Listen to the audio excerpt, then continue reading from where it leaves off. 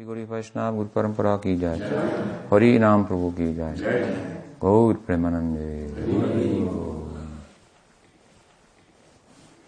This morning we talked a little bit about Nam Sankirtan, Nam Dharma of Chaitanya Mahaprabhu, and how he revealed the significance of Jagannath, Lord of the universe, as the name means, and how there are different conceptions of Jagannath held by different religious sects, all of whom he caters to one extent or another.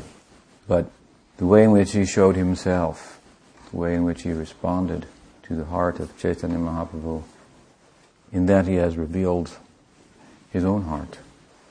This Jagannath is, they say, Daru Brahma, Brahman, the great reality in wood form of a deity, very large deity in the seaside town of Jagannath Puri. His eyes are wide, no eyelashes, always open, wide and looking. His arms are tucked in, almost like deformed. So he's kind of hard to figure out. And as I say, many different religious sects worship him, regard him in different ways and so forth. But Chaitanya Mahaprabhu has drawn out a very charming idea, drawn out the very heart of Jagannath, seeing his apparent deformed condition as a state of ecstasy, his eyes wide, always looking for Radha's love. He's a log floating in an ocean of Radha's prem. That's what he is. So Jagannath Puri, then Mahaprabhu showed that it represents Dwarka. Dwarka, of course, was the capital of Prince Krishna, from where he went, for example, to Kurukshetra and spoke Bhagavad Gita, and a fortified place, Dwarka, city that was decorated by the gods and goddesses. They all gave a gift to Krishna. He's from the pasture, actually. This is his home land. He's a gopa, a cowherd only, but he became a prince. It's a great story, how the cowherd became a prince. And the big city, Mathura, and there took all of the inhabitants of Mathura overnight. He moved the whole city and everybody overnight to Dwarka. And there, as I say, the gods and goddesses, they all gave gifts, and the city was extremely opulent. And there he resided with many, many queens, 108 queens, 108 palaces, one for each queen, and he lived a very opulent life. Most of the time he manifests four arms, which is a godly manifestation, majesty, otherworldly. It evokes some reverence and respect, regard, creates some distance between the devotee and the object of devotion when such majesty is manifest. So this was his standard in Dwarka. When he departed from there on different occasions for military exploits in relation to the demonic, and he would show great power also in Kurukshetra, at the battlefield there. He spoke the Gita, very wise, Upanishadic speech. And so this is, in a sense, a very different Krishna than the Krishna of the pasture land of the forest, the Vrindavan Krishna, cowherder. So Dwarka and Vrindavan, they're very different. Same person, but in a different mood, and that mood is dependent upon whom he's with. So a different type of devotees, a different standard of devotion, drawing that out of him. So this Chaitanya Mahaprabhu showed that this Jagannath Puri, where he resided for many years, this is representative of Dwarka. And at the same time, it's Dwarka, but Dwarka on tilt, so to speak. The whole place is on tilt. Because he's in Dwarka, Krishna, but he's leaning towards Vrindavan and the prem of Radha and the inhabitants of Brajalok. He's leaning there. So the whole place is in a kind of a suspended animation with the thought that he may leave. Then what? If he hears too much about that, you see, he becomes immobile. He becomes frozen and stunned in his arms and limbs. He becomes incapacitated and in a trance and so forth. So try to keep that to that to a minimum, any kind of talk of Braj. But here in this Puri, it's Dwarka, but it's Dwarka on tilt because it's got his ear and his mind is reeling and going in that direction. That's why he looks the way he does. Of course, and there are many stories told by different devotees expressing the reality of this as it appears to them in their hearts. So many different descriptions of this Jagannath and how he is Krishna in Dwarka, leaning towards Vrindavan. As I said the other night, the stories are different, the details are often different, and you may wonder, well, was it this way or did it happen that way? And the answer is it happened to all of these ways. And what you are to hear and learn from all these stories is the spirit of it, the bhava of it, the mood of it. The devotees have a mood, a bhava, an ecstatic trance of remembrance and experience of the Leela. And so then they try to relate it in language and so forth and tell the story, and it comes out a little differently each time, but it's the same story over and over again, emphasizing the feeling of it. So I say the story's been told in a lot of different ways, all by the followers of Chaitanya Mahaprabhu. Though he brought out the essence, they've described it in different ways to catch our attention, to try to draw us within, and so forth. It's, again, Dwarka, but Dwarka on tilt. It's the meeting of these two, Vrindavan and Dwarka, opposites as they are. One, very regal, royal place of majesty, and the other, just a barren, not a barren, but a pasture land, forest, both two ends of the spectrum, and coming together. They cannot fully come together. That is not possible. But they meet like a train crash, like two trains. They're going in a different direction, but somehow they come around and crash. So that's disaster. So Jagannath's like that. He's been in a train crash, trying to head towards Vrindavan, but he's in Dwarka and it's just not working. And everybody's concerned about it. Chaitanya Mahaprabhu has shown this. And so the Jagannath temple, the Jagannath deity, and in the Jagannath Ratha-yatra, this festival, then Jagannath comes out of his palace and gets on his chariot and he goes somewhere. And so where is he going? This is where he's going. This is what Mahaprabhu was told. In Jagannath Puri, this is happening for centuries, this festival. Until Chaitanya Mahaprabhu came there, no one could fully understand what the deity was doing. A godbrother of mine once, many years ago in Los Angeles, he approached me one day. It was during the time of the Ratha-yatra. Devotees were preparing for the Ratha-yatra there. And I was visiting. And at that time, the deity of Jagannath is 2 weeks before, is taken out of the temple and put in separate quarters.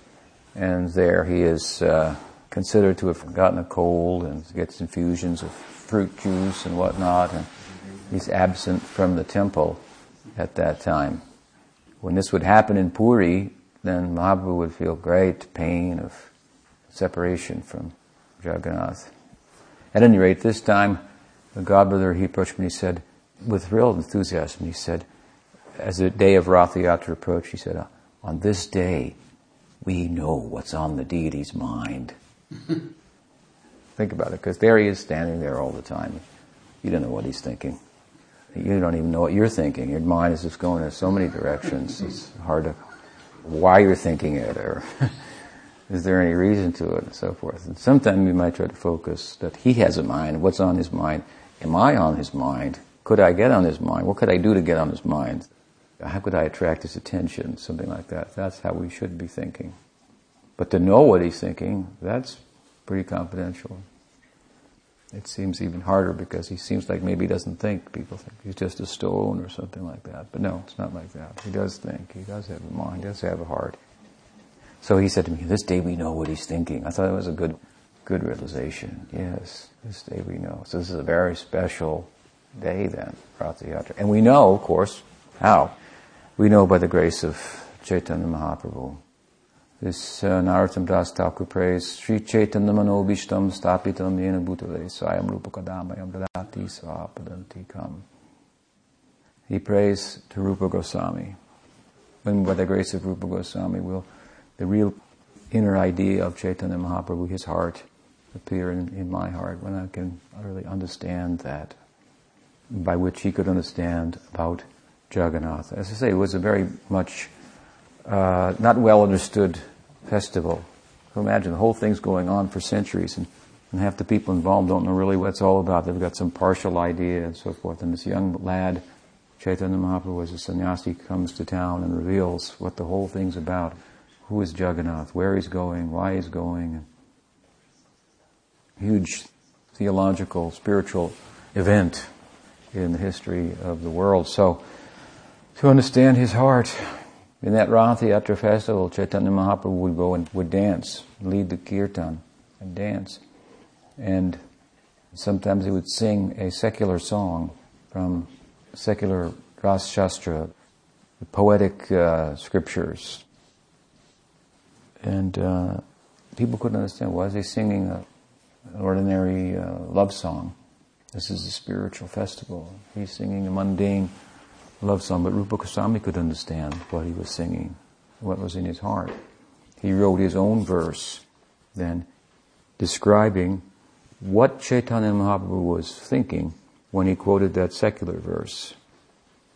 You see, when prema reaches a certain point, then everything becomes udipana, a stimulus for the sthayi, dominant emotion to rise like waves in the ocean and cause rasananda.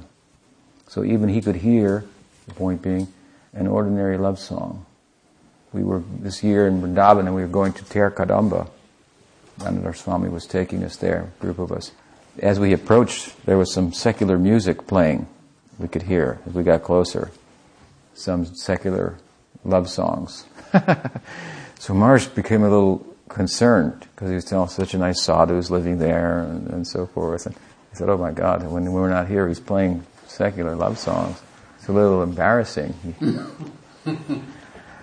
I thought, well, he's probably got something else on his mind, If he's listening to that song, he's probably thinking something else. As it turns out, it was somewhere else. It wasn't coming from Ter Kadamba itself, but in the distance. But such thing is possible. Therefore, Vaishnavera Kriyamudra Vignena Pujai. It's difficult to understand the Vaishnav.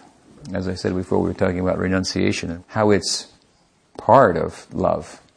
But it's the underground part. It's like the roots of the tree, which, when you look at the fruit, then you don't think of the root. Right? There's a big difference. It's very much in the background. And sometimes it doesn't show itself. It's not apparent. Roy Ramananda is a good example. Who could be more renounced than him? But he conducted himself in a way such that people wouldn't think he was renounced. So it's difficult to understand the Vaishnav, the Shuddha Vaishnav, his heart, her heart. Motive is everything. And because of the nature of prema, as I say, it enables us to have a friendly relationship with everything. There's nothing we have to run away from.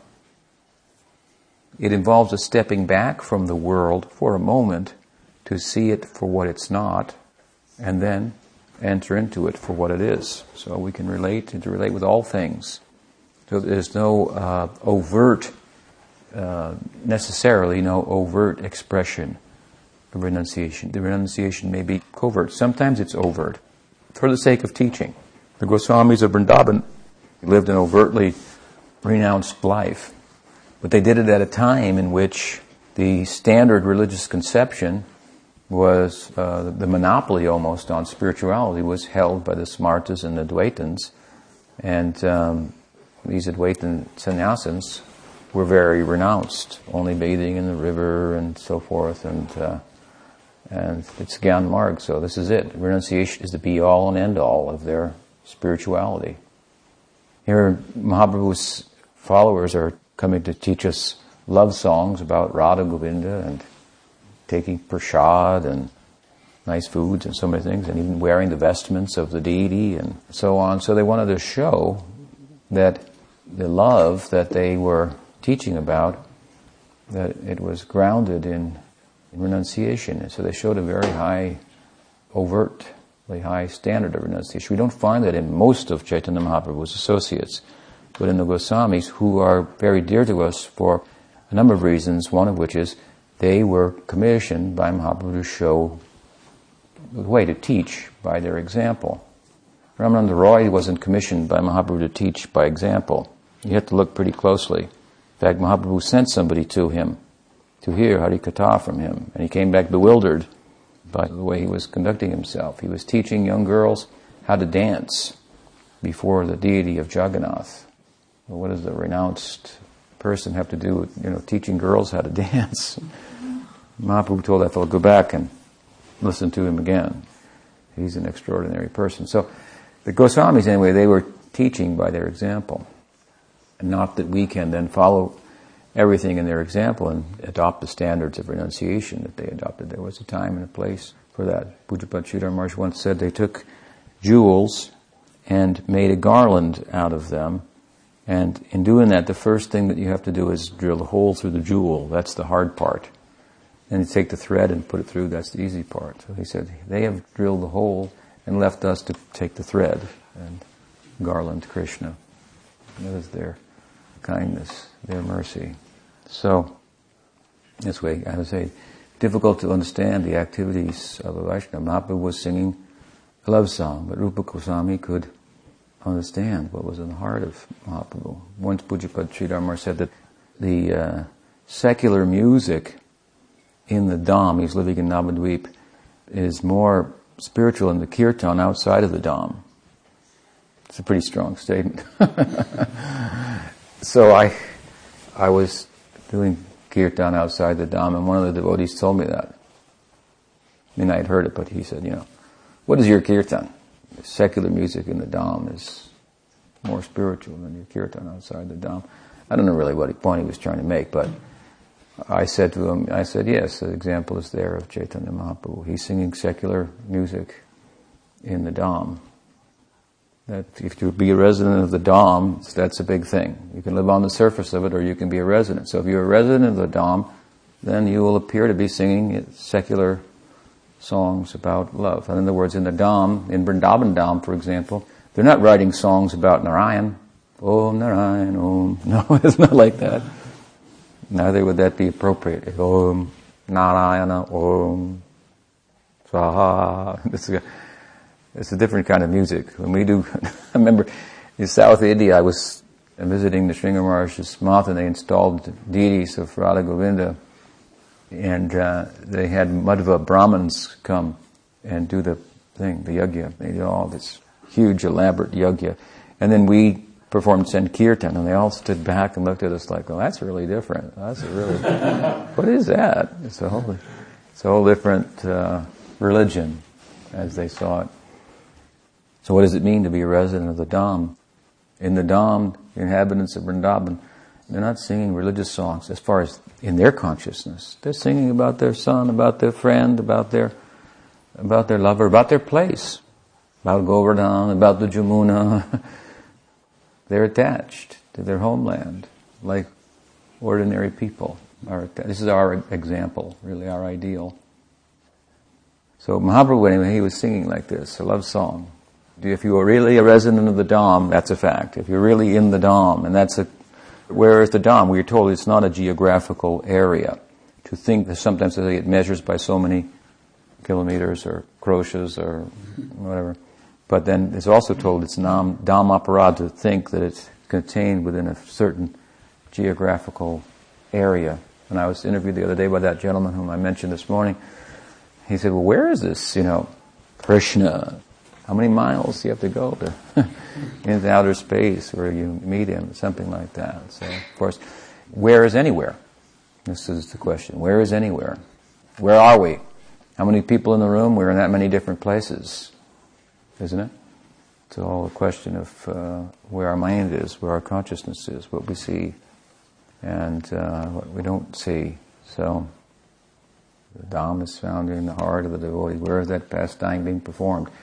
Somewhere, always in the heart of some devotee. It's always going on. So we have to make our heart such that the drama of Krishna Lila will be coming to a place near you, in your heart. So we have to erect the stage of Sharanagati on which the drama of Krishna Lila will be performed. Bhakti itself, or for that matter, is performed on that stage. So Mahaprabhu, at any rate, he was singing what appeared to be a love song. But Rupa Goswami could understand his mind. So he wrote his own verse about that. And Mahaprabhu saw that and said, "How could you know my mind? You must have got the grace of Sarup Damodar. He knows my mind." And Narottam prays, "When can I know Chaitanya's mind, who knows the mind of Jagannath? By the grace of Rupa Goswami, who knows the heart of Chaitanya Mahaprabhu. When will all those things come within me? To know what is, this is Guhyamakhati Prachiti, we say, love. We want exchange of heart. We want to conduct ourselves in such a way that someone who has some secret in their heart about Krishna will share that with us. Mostly we want to just share our problems with sadhus, and they're kind enough to listen and give advice. Rupa and Sanatana were like this. We were told in Vrindavan, people came to them with common, ordinary problems. My wife did this, my husband did that, and so forth. And they sat and they gave good counsel. They were willing to give counsel on such a level. They endeared themselves like this to the people of Vrindavan. And said when Sanatana Goswami would walk in the Braj and come to an area where people were staying, the children would run and grab his hand, hold him, walk with him. And they loved him so much that they forgot to show him the respect that a sadhu is normally given. And of course they revealed their hearts for those who wanted to listen, in so many volumes of books and so forth they wrote, and they were commissioned to do so. So we pray to them like Narottam Das Thakur, when will, by the grace of Rupa Goswami, my Gurudev, our Guru Parampara, I know the heart of Chaitanya Mahaprabhu, who revealed the heart, the mind of Jagannath. And they say for centuries, what extent was it understood? It was going on, but to what extent it was understood, that was brought out by Mahaprabhu. What is Jagannath? What is the temple? What is Jagannath? What is this Gundicha? Gundicha was the temple of the queen, the king of Puri. The queen had a temple. So the past times gone by, and so the deity would go, Jagannath, from the temple of Jagannath on the Rath, the chariot with Baladev and Subhadra, his brother and sister, to Sundarachala, it's called, or Gundicha. Stay there for a week and then come back. So very many different ideas, what it's all about. And Mahaprabhu taught what it was about. At the end of the Ratha-yatra, or when he reached Sundarachala and stayed there, of course before he went there, Mahaprabhu would bring all of his associates and cleanse the Gundicha temple. He saw it as Vrindavan, Sundarachala. It is a mountain of beauty. Nilachal means this Jagannath's place. Nil means blue, so like I said, it's a color of royalty. Royalty, or the king, has gone off with a village girl. What is the power then of that girl in that village? So there he goes, there he stays.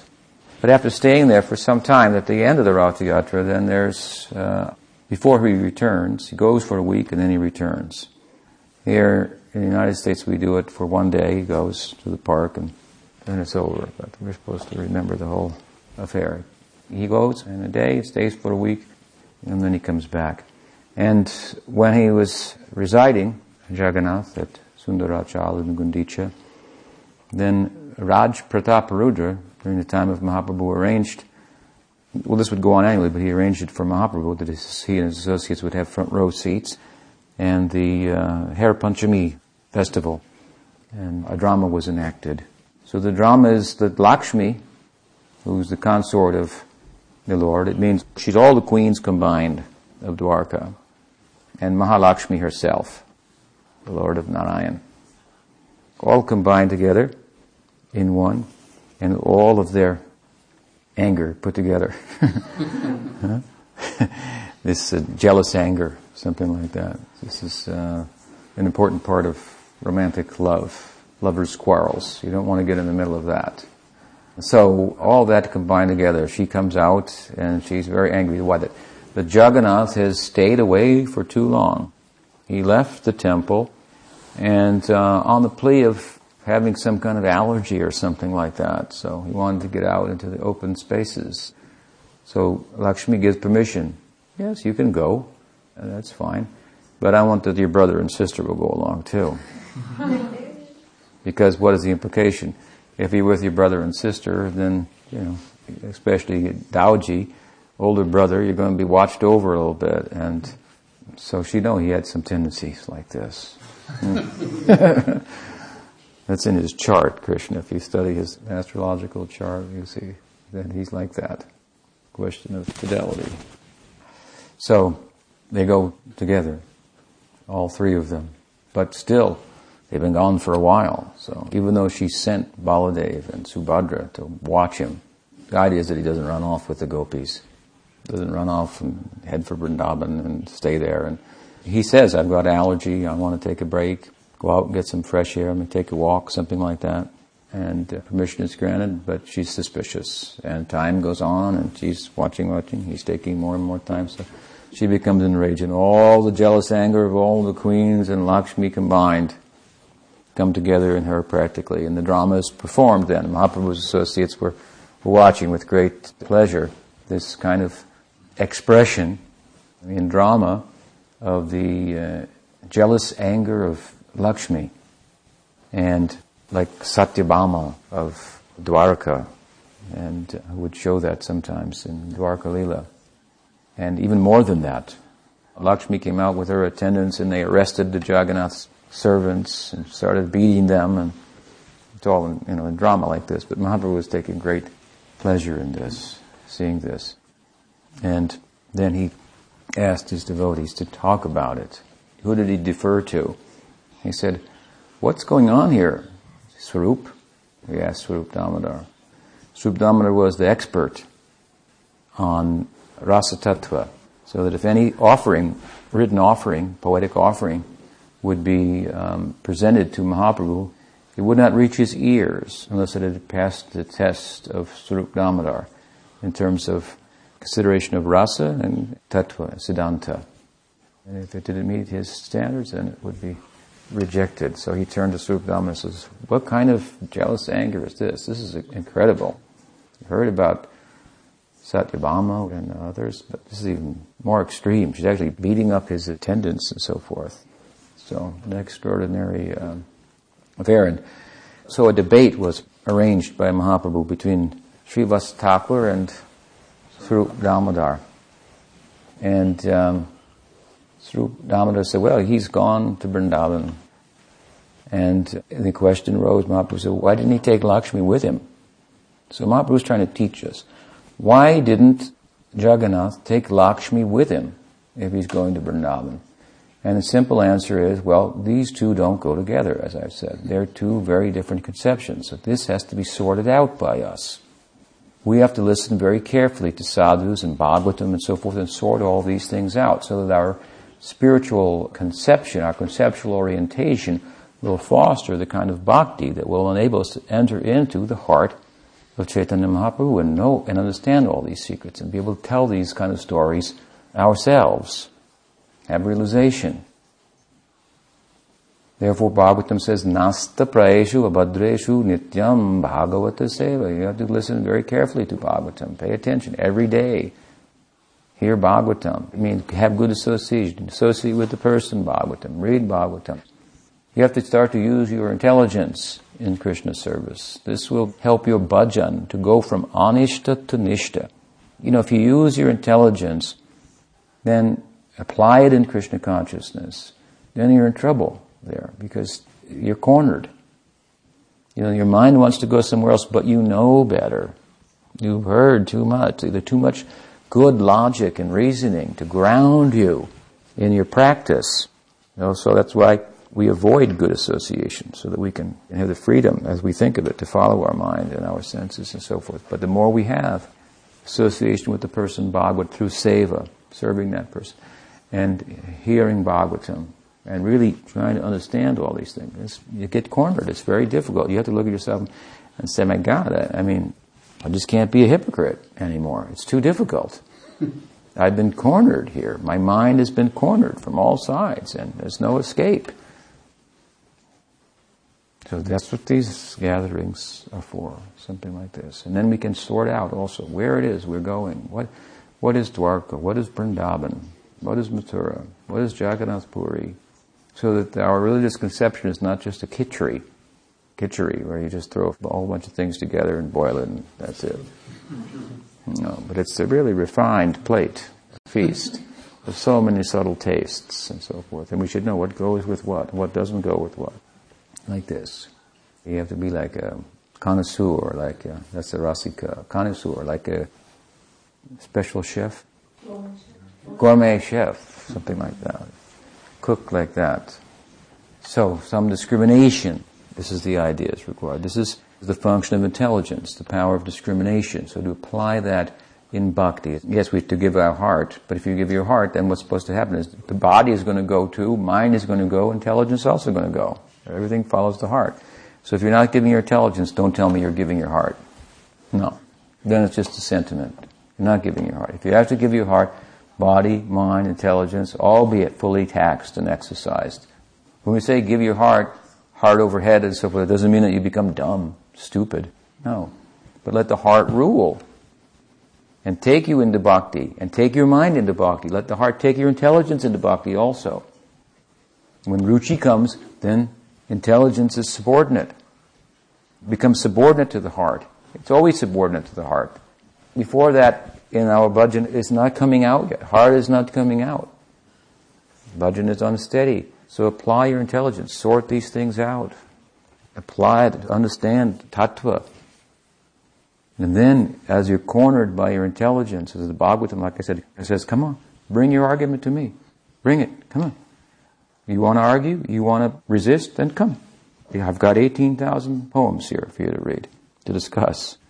And thousands of pages of commentary. So, I've already presented my case, Bhagavat says. Now, let's hear your arguments. Come on, bring them. Go through the whole thing. Go through the whole Satsandarbha, then.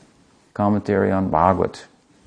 Go through the whole thing with all your doubts and reservations. Don't just stand back with your doubts and reservations. The Bhagavatam says, come on, bring them. I'm prepared to talk to you about it. People think they know better or they've understood Krishna consciousness. How much do they apply themselves to study all the arguments of Bhagavat and the Goswamis and so forth? Krishnadas says the same thing. What does he say? Siddhanta buliyate nakaraila ulas. He says your mind will become strong by this exercise. You become fixed up. Your bhajan will become from unsteady to steady. So power, discrimination, that should be used. It should be used in Krishna's service. To say to give your heart, that means that's not an excuse to be dumb, to be intellectually lazy. A fellow told me once, I was giving a talk, and I try not to talk as much these days, but in those days talks were even longer. So anyway, he said to me, Maharaj, whatever happened, just chant Hare Krishna. Why? In other words, he's saying, why all this philosophy and all these points have to be considered and so forth? And I said to him, you tell me what happened. Why not just chant Hare Krishna? Why don't you just chant Hare Krishna? You tell me. Is that what you do? I'm asking, why don't you? This is why you don't. Because you don't listen to all these discussions and you aren't prepared to reason it out so that you really don't have any room to do anything else. Unless you're a hypocrite and you know it and it's difficult. This is why you don't just chant Hare Krishna. Therefore there should be some Gyan to help us. That kind of conceptual orientation will foster the practice of bhakti. And if it's proper conceptual orientation, it will foster Shuddha Bhakti. And Shuddha Bhakti means that all these things will be sorted out. What is Dwarka? What is Vrindavan? What is Jagannath Puri? They don't all just all mixed together. Mahaprabhu says to Swarup Damodar, why didn't he take Lakshmi with him? Mahaprabhu knows the answer. But he wants Swarup Damodar to tell it. Don't think Swarup doesn't know. Don't think those who are close to the Guru don't know. Why are they close? They must know also. Raghunath Das Goswami wanted to hear directly from Mahaprabhu. Mahaprabhu said, hear from Swarup. I put you under his care. You are the Raghu of Swarup. This is a very charming Gaudiya expression.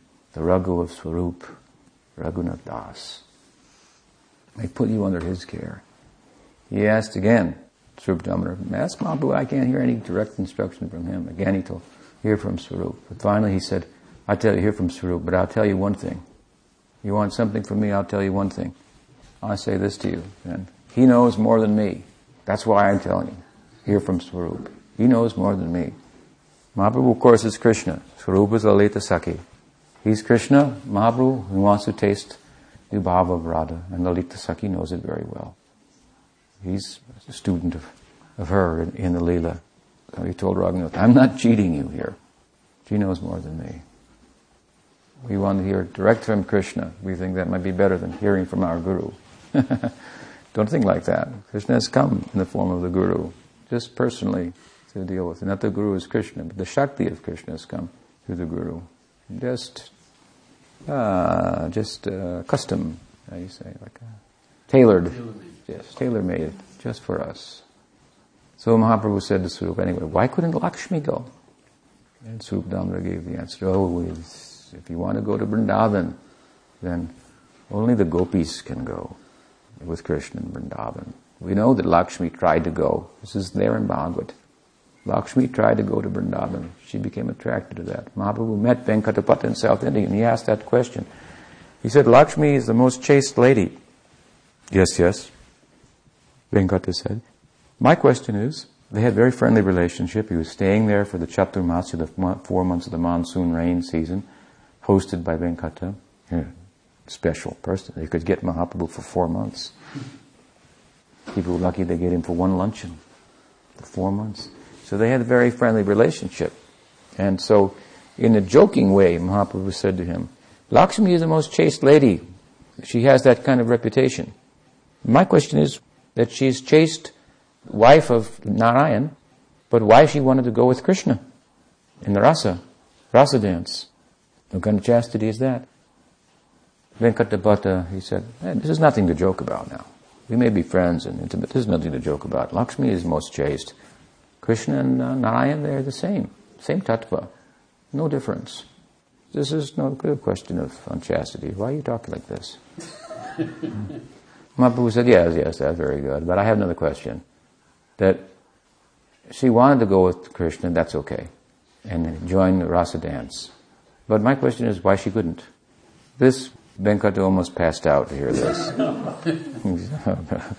He said only someone who can ask that question could know the answer. He said, you must be Krishna himself. You tell me. He said, you are over my head now, way over my head, that you would think about such a thing. Now, we could think about it because we've heard about it for years, but to come up with this is insightful. This is what Mahaprabhu wanted to do, sort everything out for us. What's what? He's Krishna himself. He wants to establish Krishna's tu Bhagavan Swayam, and so on, and everything that goes with that, tattva. So, it's a fact. Lakshmi tried to go to join the rasa dance. It's mentioned in Bhagavad even.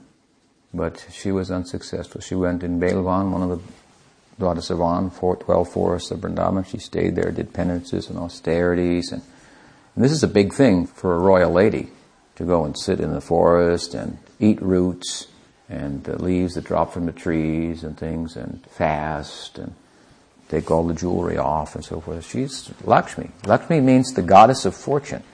Any fortune we have comes from her, or her reflection, her material manifestation. Chanchal, she's said to be, in that form. Doesn't stay with anybody for too long. You may be rich in this life and the pauper in your next, at her discretion. So, the very personification of wealth and opulence, to live as a fasting and with all her ornaments off and so forth. This is a huge thing for her to do. Huge. But she stayed there for a long time and she was unsuccessful. It said that Krishna came and appeared. I said, Lakshmi, what are you doing here? He says, I've come here. I wanted to enter into the rasa dance and get that kind of benediction that the gopis, these village girls, got from you. He said, oh, well, this isn't the way to do that. You come here and just perform austerities like this? You can't do it like that. She said, well, what do I have to do? He said, well, do you know how to make cow dung patties? She said, my God, no. Oh, Narayan. No, that's for the bungis. Not for me, I'm Lakshmi. There's a class of people in India that do that. They collect the cow dung patties and so. Well, what about milking? Are you any good at milking? I never milked a cow. I drink milk. But to actually milk? No. Wow, this is a problem. We have to learn about all these things. And then on top of that, he said, you have to give up your husband. And before she could catch her breath, he said, then you got to marry somebody else. And then you got to give up him. You got to marry a gopa. Got to give up Narayan, your husband. Marry a gopa. Give up that gopa and join me in the middle of the night. This is the way to go. So this was impossible for her. Absolutely impossible. She couldn't do that. So this is the way. Through the example of the gopis, you can enter into this highest quarters of Vrindavan. Everyone there has some association with Krishna, but nobody has such intimate association with gopis. Some of Krishna's friends get close also, but still, gopis' position, following in the mood of Radha, that is the apex, the zenith of possibilities. Of course, that possibility is dependent upon other possibilities, so it's all the cohesive unit. Dasya, Vatsalya, Madhurya, mostly Sakya, and Dasya is mixed with that. Yan Mitram, what is it?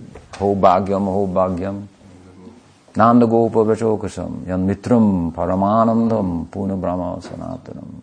They're all friendly dealings. Yan Mitram, Paramanandam. The Param Brahma has become the Mitra, the friend of these people, Gopa people, headed by Nanda Maharaj. That's all in support of the romantic affair. But the gopis' approach, this is the highest. And Lakshmi wanted to taste that. She had to follow their way. But she could not change her ego. She's Lakshmi. So penances and austerities, that won't change our ego very much. No. It will make your heart harder even. You'll become mean-spirited, hard-hearted. It's like this. If I can't enjoy it all, then I'll sit in the corner. Make a protest. This is the Gyan Marg. Karma Marg, you're just trying to enjoy everything. It keeps coming back, you can't do it. It's all right. I'm not passed. I'll go in the corner. I'll pout. That's all. Okay, then I don't want anything. Then I won't be. If I can't have it, I won't do it. Won't do anything. She had a very wrong approach to it. You can't change your ego like that. People are very fond of this, and they call it the ego killing in the contemporary spiritual marketplace. This is not how to kill your ego. First of all, who's going to kill it? It's you, so you have an identity.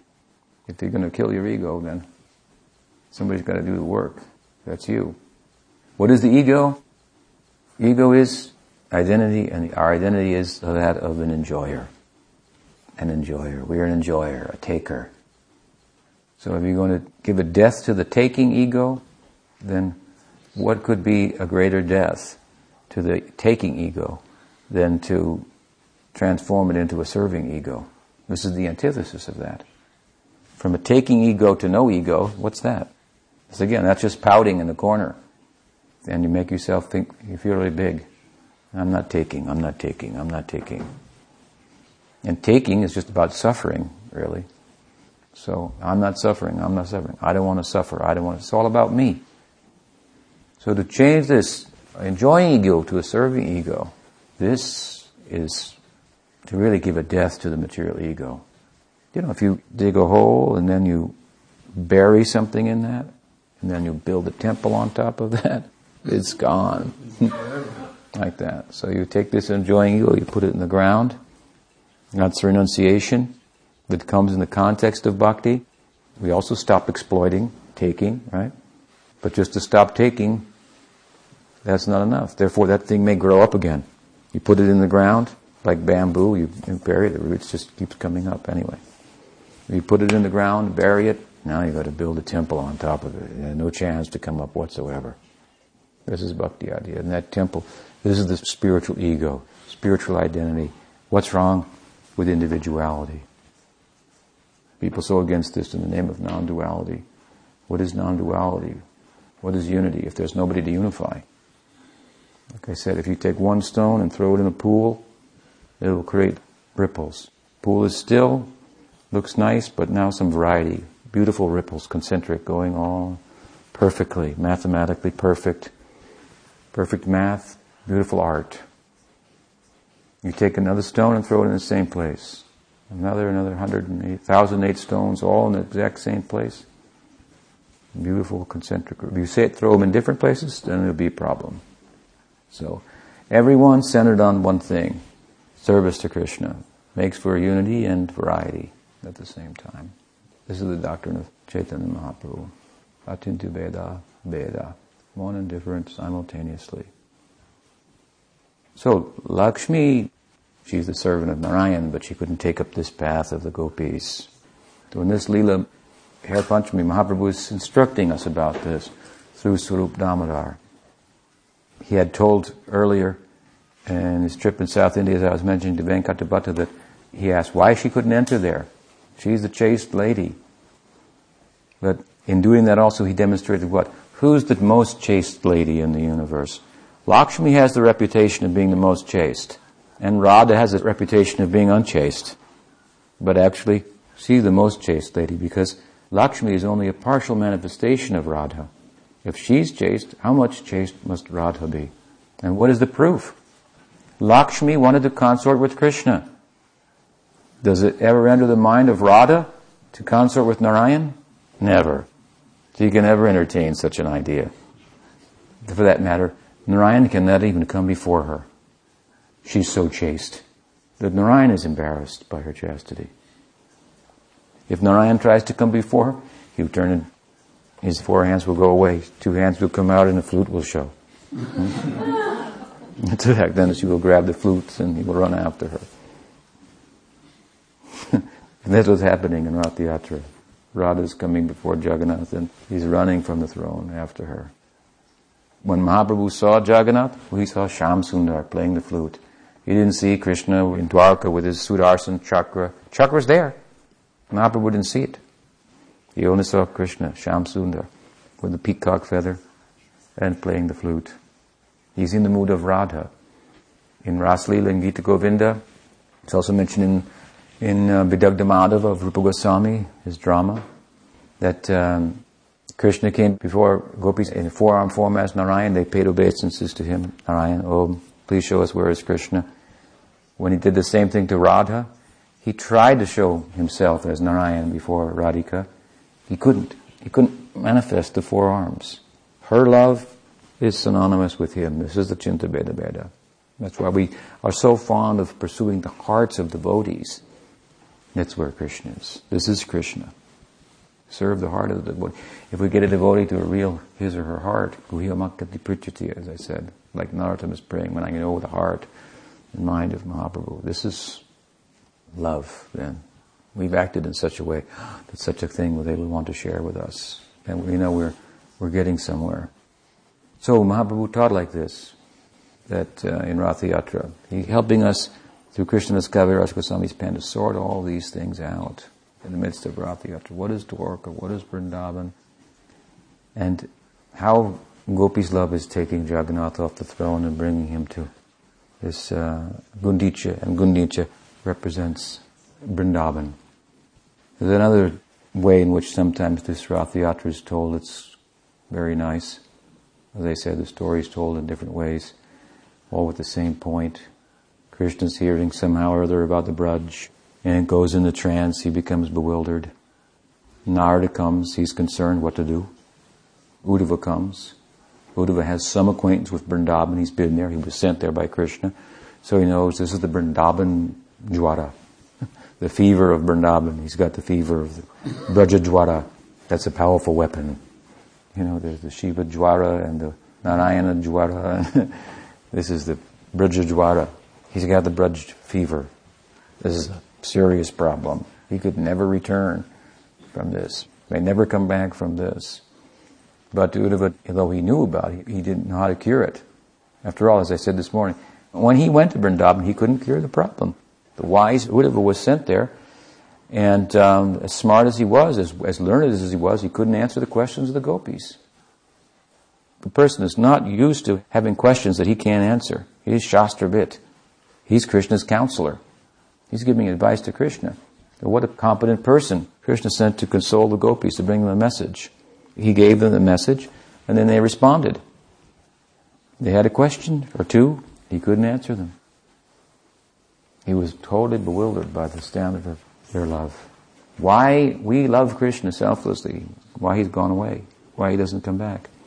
What could Uddhava say? He couldn't answer. As I said, he was there to tell them to stop crying. Don't cry. God is everywhere. And fortune, destiny brings people together, providence, and separates them. Nothing we can do about that. There's no reason to cry. Don't lament. Think of Brahman. Think about Brahman. Think of Brahman. And then he thought, they're thinking about Brahman. They're crying for Brahman, and I'm supposed to tell them to stop crying. Who does that? They have such a passion for Brahman that it's making Brahman dance and play a flute and feel incomplete. The complete whole, him who is everything. He feels incomplete in the face of their love. Uddhava was completely bewildered, so he didn't feel fit on this occasion to do much about it. What could he do? So we call Baladev. Okay, Baladev, he's from the Braj. He knows. He's familiar with this kind of fever. But there's a problem, of course. He could catch it. He might catch the fever too. It's contagious. If you don't have the vaccine, or then it's contagious. So, dangerous. Baladev said, I better keep a little distance here. This could happen to me. Next thing, So, bring Subhadra, sister. Maybe she can do something. Got to take him back to Vrindavan, she says. We've got to bring him back to Vrindavan. That's the only way he's going to come out of this. But if we go to Vrindavan, then the people in Vrindavan, they're going to get so excited and so forth. It's going to be traumatic. We've got to do something. We've got to get there ahead of him and prepare the people. So my suggestion is I'll go ahead first. And traditionally in Ratha-yatra in Puri, then Subhadra is the first cart, then Baladev, and then Jagannath comes last. Chariot prepared for Subhadra, she'll go and tell her, Krishna's coming back. Don't get too excited, calm down. He's in a feverish condition right now. He's got the Brajajwara and so forth. She wants to go and prepare everybody. So she goes ahead, then Baladev going behind her.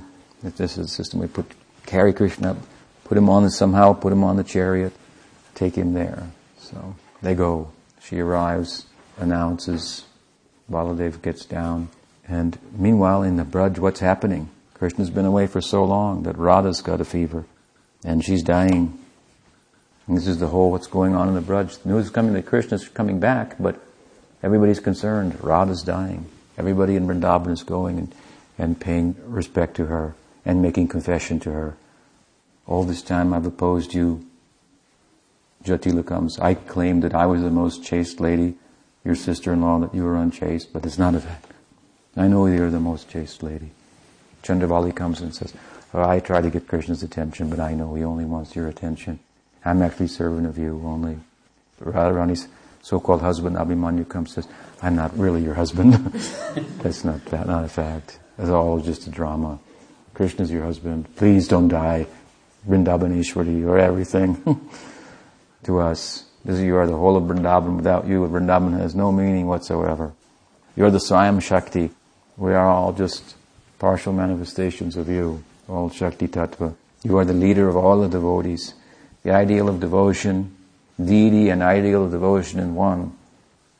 They're making a plea to her. Of course, it's too late.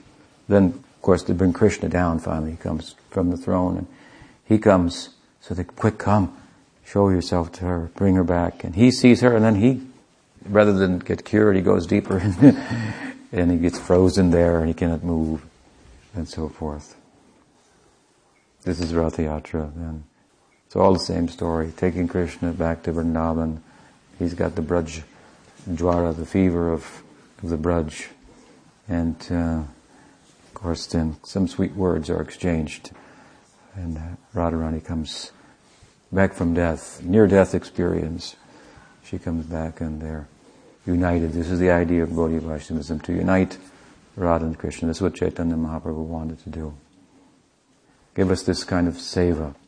So, Ratha-yatra is something about this, and it's about entering into understanding the heart of Chaitanya Mahaprabhu, and becoming an opportunity to really help us to become deeper in our devotion and our understanding.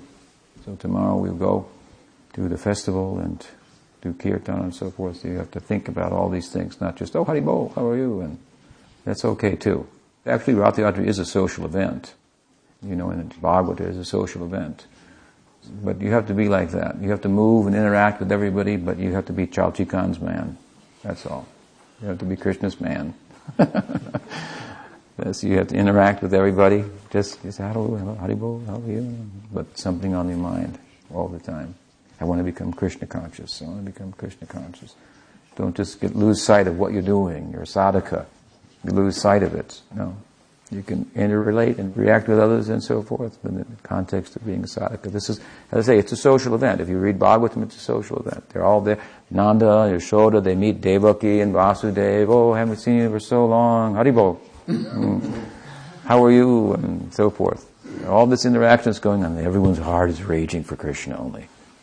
That's all. Only raging for Krishna. I haven't seen you, and I think of you. Who are you? I remember you. You served our Gurudev like this. And like I'll go there, we see so many people come out of the woodwork, you know. And I see them, and I just look through them. Somebody on roller skates, you know. Haribol! Just got to look right through that and say, oh, Haribol, I remember you. You served our Gurudev like this. That's who you are. Yes. You think of it like that. You have to identify with people like that. What is their seva? How they served our Gurudev. That's who they are. Think the best first. So think of them in this light. Otherwise, that other thing, that has nothing to do with them. Roller skates and all that. That's somebody else. You don't see that. Don't get distracted. You'll see a lot of that. So you don't get distracted by that. You have to look through Haribol and try to see like this. And try to identify with people like this. Relate like this. What is their service? That is their swarup. That's who they are. That's when they're at their best. So try to see the best in everyone. See their swarup. When you see your godmother, your god sister after a long time, you think, oh, and he means this to Guru Maharaj, she means that to Guru Maharaj, and relate on this way. Then you can have happy social interaction. And on the surface, this looks like a party, like Ratha-yatra, but everybody's heart is raging for Krishna and for Guru Seva, like this. Any question? So, we have Artik, and then a little prasad. Please. I know you ate earlier today, but festival, so please take more prasad. Sriman Mahaprabhu ki jai, Jagannath Swami ki jai, Jagannath Ratha-yatra ki jai, Gaur Bhakta Vrinda ki jai, Gaur Premanande.